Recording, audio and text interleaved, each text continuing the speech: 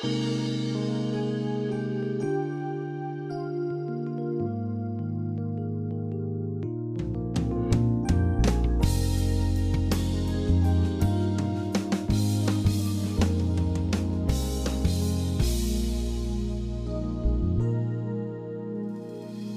to Peace by Believing with Jon Redmond, Associate Pastor of First Baptist Church in Pasadena, Texas.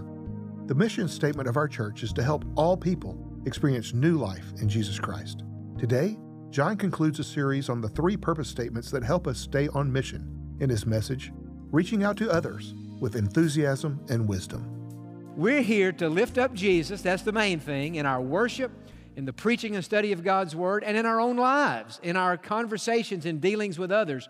We're to lift up Jesus. Also, to build up believers, and also to reach out to others. And so today we're thinking about that third purpose, reaching out to others, doing everything within our power to share the gospel of Jesus Christ with someone else. So in John chapter 1, I want us to pick up here because this is a very interesting passage of Scripture. And let's just see as we read these verses how people who had come to know Jesus personally then went and brought their family member or their friend to Jesus. John 1 verse 35. Again, the next day, John, now this is John the Baptist, stood with 2 of his disciples, and looking at Jesus as he walked, he said, "Behold the Lamb of God." John the Baptist was always pointing people to Jesus. Behold the Lamb of God.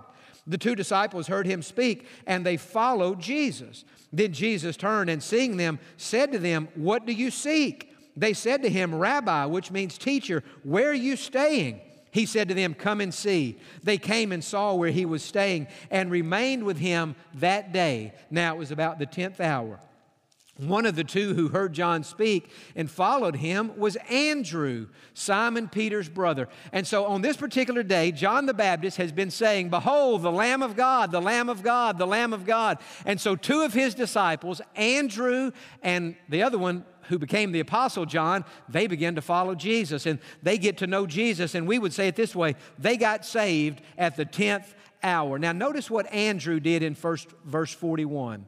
He first found his own brother Simon and said to him, "We have found the Messiah," which is translated the Christ, and he brought him to Jesus. Now when Jesus looked at him, he said, "You are Simon, the son of Jonah. You shall be called Cephas," which is translated a stone. And so Jesus turned Simon into Simon Peter, a strong man and a great witness for him. But what I want you to see here is this. As soon as Andrew got saved, the first thing he did was he went and found his brother Simon. And he said, "Simon, we have found the Messiah. Come with me. Let me introduce you to him." And he did. And we would say it this way. This is when Simon Peter became a believer in Jesus Christ. Now look at verse 43. See, the same thing happened with 2 other people. Now the following day, Jesus wanted to go to Galilee. And he found Philip and said to him, "Follow me." So Jesus now found Philip. "Follow me," and he followed him. Now Philip was from Bethsaida, the city of Andrew and Peter. This is on the Sea of Galilee up there on the northern part. Verse 45, Philip found Nathanael and said to him, "We have found him of whom Moses in the law and also the prophets wrote, Jesus of Nazareth, the son of Joseph." And so Philip, after Jesus had found him and saved him, what did he do? He went out and he found his friend Nathanael, and he said, "Nathanael, we found the Messiah. Come, let me introduce you to him." And so this is the idea of what we're thinking about today. It is Christians, it is people sharing Jesus with people who don't yet know Jesus. It is Christians sharing Jesus with non-Christians. Saved people sharing Jesus who don't yet know Christ. Sometimes, like John the Baptist, we just point them to Jesus. Sometimes, like Andrew and Philip, we bring them to Jesus, but we should always be encouraging people to Jesus Christ. Now, I want to make this point very clear. You still listening? Say amen. We're still fairly early on here. I want to make sure you're with me here. Our job as Christians is to encourage non-Christians and to, as it were, push non-Christians a little bit closer to Jesus. And then after they get saved, our job is to push them even farther so that they can grow in their faith. Now, I was home the other night and I was playing on my phone, which I do a lot at night, and I like to look up various and different things. And I have certain preachers and pastors and things I like to follow. And I came across the other night an interview that somebody had done of Adrian Rogers, the great preacher in Tennessee, many, many years ago. And they were talking about preaching. And he was talking about the importance in our preaching of trying to lead unsaved people to Christ, and yet at the same time to help save people to grow in their relationship with Christ. And he was talking about every sermon needs to have a little bit of both. More discipleship to help Christians grow, but always an explanation of how to be saved. And I want us to put on the screen today this little box that Adrian described in the interview, and I'm just trying to imagine this box. So I want you just to look at this. Adrian says, on the far left here, let this person represent a rebellious heathen. This is somebody who doesn't know God. They don't care what God says about anything. They live their life as though there were no God. Adultery is no sin to them. Fighting is no sin to them. Lying is no sin to them. Nothing is a sin to them because there's no God. They're a rebellious heathen.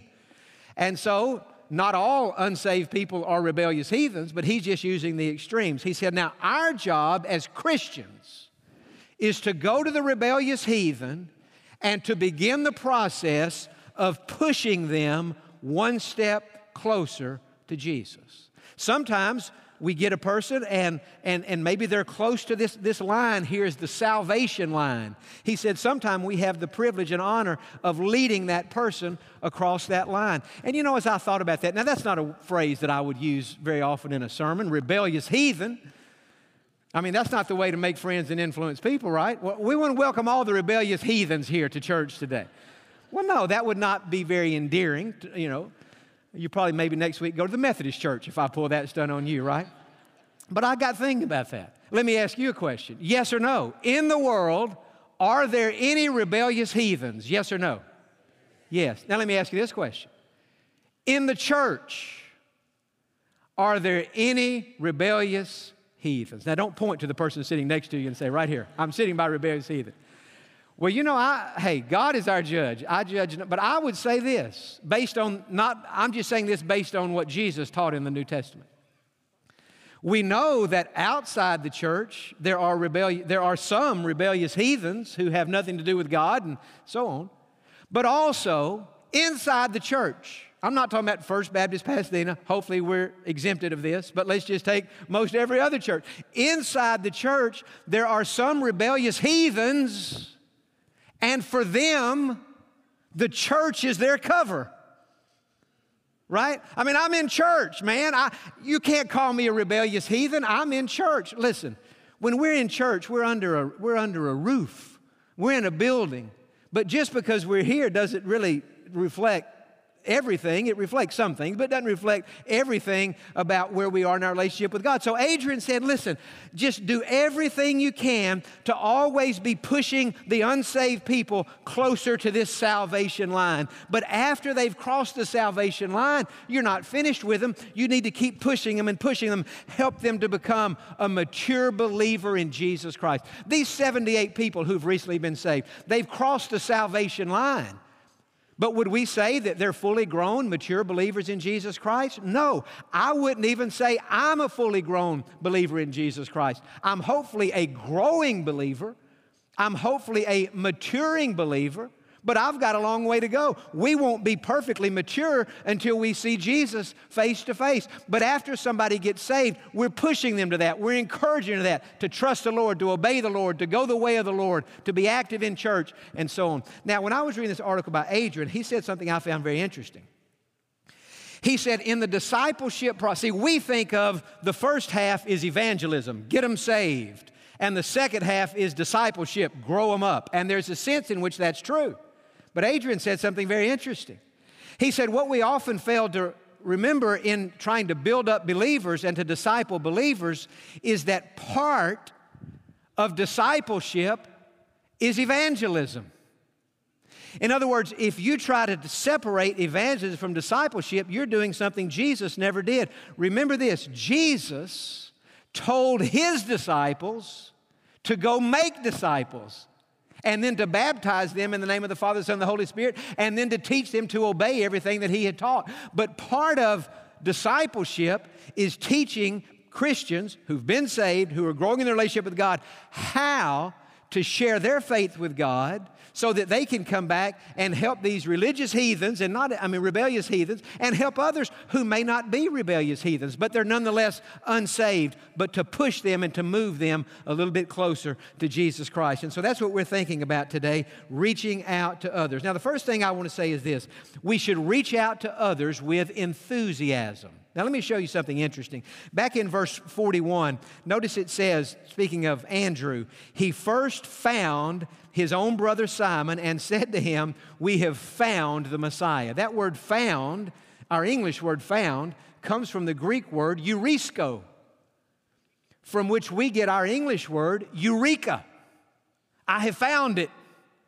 We've all had this experience in life. Maybe you go to the mall and you find something, an outfit or something that you've been looking for, and you say, "I found it," and you're so excited that you found it. Or maybe you go to a restaurant and you say, "Man, I didn't know this restaurant was here. This restaurant is fantastic. The food is good.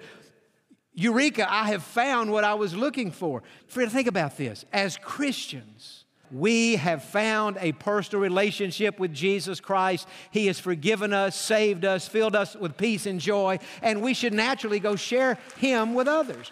And so, when we think about reaching out to others and sharing the gospel, there should be some enthusiasm in us. Eureka, I found what I was looking for in Jesus, and let me share how you can find Him too. But we should also reach out to others with wisdom. It's not just enthusiasm or giddiness or excitement. It's that, but it's also with some wisdom intact. Look in verse 46. Nathanael said to Philip, "Can anything good come out of Nazareth?" In other words, Nathanael wanted to have a conversation about Nazareth and the stigma associated with that town. And yet Philip didn't get in that. He said, "Hey, no, just come see. Just come see." He kept the focus on Jesus. And Nathanael was brought to Jesus, and Nathanael got saved. And so when we talk to others, we should reach out to them with wisdom and with enthusiasm.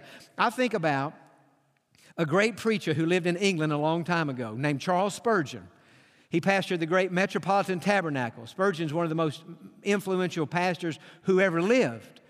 And he used to pray that God would, as he thought about reaching out to others and sharing his faith in Christ with others, he said, "God, I pray that you would make me," now listen to this prayer, "an expert in matters of the soul, so that when I'm talking to another person about Christ, that you would give me the discernment to be able to tell where they are. Have they crossed the salvation line? Are they close to the salvation line? Are they way back over here? Are they like a rebellious heathen? They got nothing to do with God, the church, or they don't care what God said. God, help me to be an expert in matters of the soul." Well, we all want to be experts in matters of the soul, and we all want to tell people how they can have a personal relationship with Jesus Christ. Now, what I want to do now is to take just a moment and to walk through what you can say to another person when you're talking to them about God. Now, look around this room today, and there are hundreds and hundreds of people here.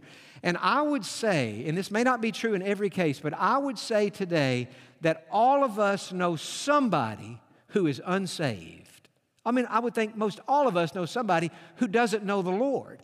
And yet when we think about witnessing to them or sharing Christ with them, we sometimes think, well, now, what do you say? How do I have that conversation? What can I do to help this person to come into a relationship with Jesus Christ? Well,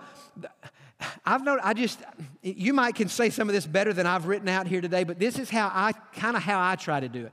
If I'm talking to somebody about sports or the ball game yesterday or the economy or politics or the election or whatever we might be talking about, somewhere in the conversation, I'm wanting to turn that conversation towards God.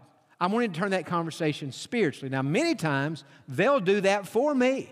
They might say something like, well, my life is just messed up, or, I feel like something's missing in my life, or, man, I'm just a big worrier. They might say something like that. They might say, man, I just don't have any peace, or Man, I'm so discouraged with what's happening in my life. I don't see any way God could have anything good planned for me. So sometimes they kind of just open a door for you to walk through. Sometimes you have to open your own door. God opens it, but you have to articulate it.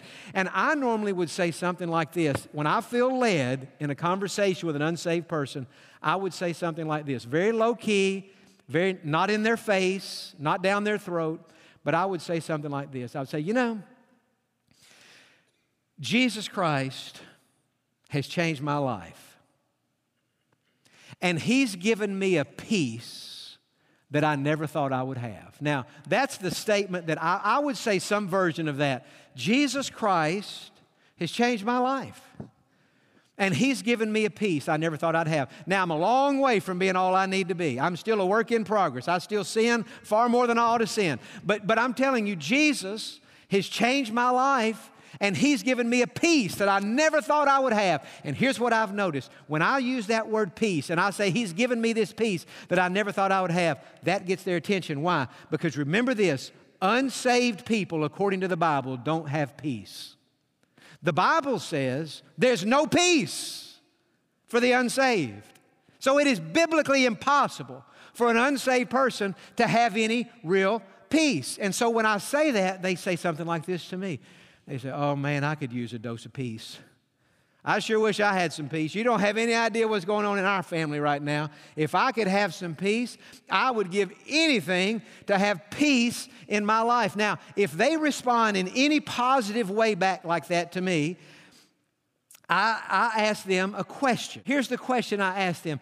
I say this. This is pretty direct, but it makes the point. I'll say this. Let me ask you a question. Have you ever been saved? Or are you still thinking about making that decision? Now, there's 1,000 ways you can ask that question. I might say, have you come to the point in your life where you know for sure that when you die, you're going to heaven? Or is that something you're still thinking about? See, if you give them that out at the end, I'm still thinking, well, you know, I don't know if I've ever done that or not. You know, if somebody's grown up in the church or ever been to church, they know that word saved, so that's why I'm not reluctant to use it. But sometimes you can say it a different way. And they might say, well, you know, I just don't know if I've ever been saved or not. I'm not sure if I've really made that decision. I sure don't have that peace. And then I ask them a second question, and the second question is simply this. Because what I'm trying to do on question 2, I'm trying to get their permission.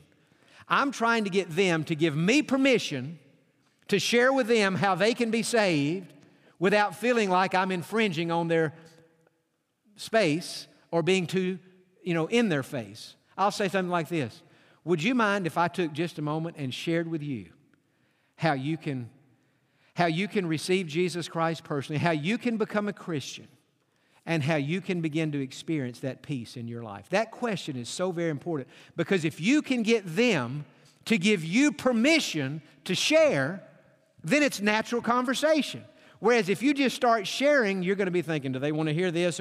So just put it out there and say, would you mind if I took just a second? And they say, no, that'd be fine. I'd like anything I can do to get some peace. Man, I'm open. I'm open to hearing that. And then say something like this. Or you can say something like this. You can say, a few weeks ago at our church, one of our ministers explained to us that becoming a Christian is like eating a piece of cake. Eating a piece of cake. Yeah. He took that word cake, C-A-K-E, and he made an acrostic out of it. And he said, becoming a Christian is like eating a piece of cake. We have to, just watch how quickly. I bet I can do this in less than a minute. Let me see if I can walk through this. I know some of you think you can't do anything in less than a minute, but I'm fixing to try. C-A-K-E. We have to, first of all, understand C, that Christ loves us and He has a plan for our lives. Do you believe that? Well, yeah, I do believe God loves me. The A stands for all have sinned and fallen short of God's glory. We've all messed up. We've all blown it in our lives. You have, I have, the Pope has, the priest have, the deacons have, your parents have. Everybody has blown it. We have all sinned. And when we sin, our heart gets full of dirty marks. The problem is if we die with these dirty marks in our heart, we can't go to heaven and be with God. because heaven is a clean place. And if God let dirty marks and dirty sins into heaven, it would make heaven a dirty place. And so no sin in heaven. We have to get those sins out of our heart. Most people are going to say, man, I know I've sinned, especially if they're a grown person. You don't have to spend too much time on that. They know they've sinned. And that leads us to the next letter, K. Knowing the gospel is imperative. It is essential that we know the gospel. That word means good news, that Jesus died on the cross to pay for our sins. He was buried. 3 days later, He rose again. He paid the penalty for our sins. And E means we have to experience Christ personally. We have to ask Him to come into our heart and forgive us of our sins and make us a Christian. Trust Him to save us. And that's the gospel. See, now it may have taken a minute and a half, or it was right around a minute right there just to do that. But that is the gospel. And then at the end of that presentation, you can say to them, does that make sense? Well, yeah. It makes sense. I know I've sinned, and I do believe Jesus died. I'm with you on that. Well, then come back to that E again. Well, let me ask you this. Would you like today to pray and ask Jesus to come into your heart? Somebody help me do that. I'll be glad to help you do that. We have this goal to try to reach 15,000 people in our community. It's an absolutely enormous, gigantic goal. I believe it's a vision that came from God. How's that ever going to happen? Well, the only way we could ever hope for that to happen, first of all, would be if there was like an explosion of the Holy Spirit power in our midst, right? We can't do anything without God. But also, I think in order for that to happen, there's going to have to be an explosion of it's a big word that we don't use anymore. We probably need to reintroduce it, of evangelism, where we are sharing with others the good news of Jesus Christ. And I just look around this room today, hundreds of people, and I just think if somehow, myself included and all of us, if we could develop a burden and a passion to see people saved. See, that's part of discipleship. That's part of becoming a mature believer. And meet them wherever they are. Maybe we won't be able to lead them to Christ. Maybe we could just push them one step in His direction. Maybe they're right at that line. We could take them by the hand and pull them across that line. But we all know people who need to know the Lord. And I'm going to just ask if we could bow our heads and close our eyes before we end the service today. And first of all, to our Christians, all the Christians here today. You love God or you wouldn't be in church. Now, you may not be all that you should be. Well, neither am I. We're works in progress. But would you just, as a Christian, ask God to give you a burden in your heart for unsaved people? See, you don't know. There may be a person that has crossed your path, and they don't know it, and you don't know it, but they may be going to step out into eternity in the next very few weeks. And God has placed you in their path to share Christ with them so that when their time comes, they could go to heaven and not hell. Would you ask God to give you a burden for the unsaved? And would you pray right now? Maybe God is bringing a neighbor, a friend, for our students, somebody you go to school with. God is bringing somebody to your mind who's not saved. Would you just pray for that person right now? That the Holy Spirit would speak to their heart at this very moment. And that this week, God would give you an opportunity, maybe not to lead them to Christ, but at least to just push them one step in that direction. And as you get into that conversation with them, it may be that you can make the statement that I've encouraged you to make and ask the questions I've encouraged you to ask. And it may be that this week you can lead them across that salvation line. And then you can begin to grow with them. And they can begin to grow with you, becoming the people that God made us all to be. Would you like to have 100% assurance that you are going to heaven when you die? You can. Won't you pray with me now? Just say, Dear Jesus, I believe that you love me and that you died on the cross to pay for my sins. Right now, I ask you to come into my heart, forgive my sins, and make me a Christian. I ask you to save me, and I trust you to do it. Please make me the person you created me to be. In your name I pray, amen. For those of you who have prayed to receive Christ as your Savior today, we would love to know about it and to rejoice with you in your decision. Please let us know by sending an email to info@peacebybelieving.org or by giving us a call at 1-800-337-0157. We hope that today's message has been a blessing to you. You can find this message along with many others on our website, peacebybelieving.org, under the Broadcast tab. If you are a new believer in Jesus, We encourage you to get plugged into a strong Bible-believing church in your area and to tell your friends and family about how Jesus has changed your life. We have a booklet titled How to Be a Happy Christian that will help you in your new faith journey. You can find it and others under the Booklets tab on our website at peacebybelieving.org. Thank you for joining us today, and we look forward to you being with us on the next Peace by Believing with Jon Redmond.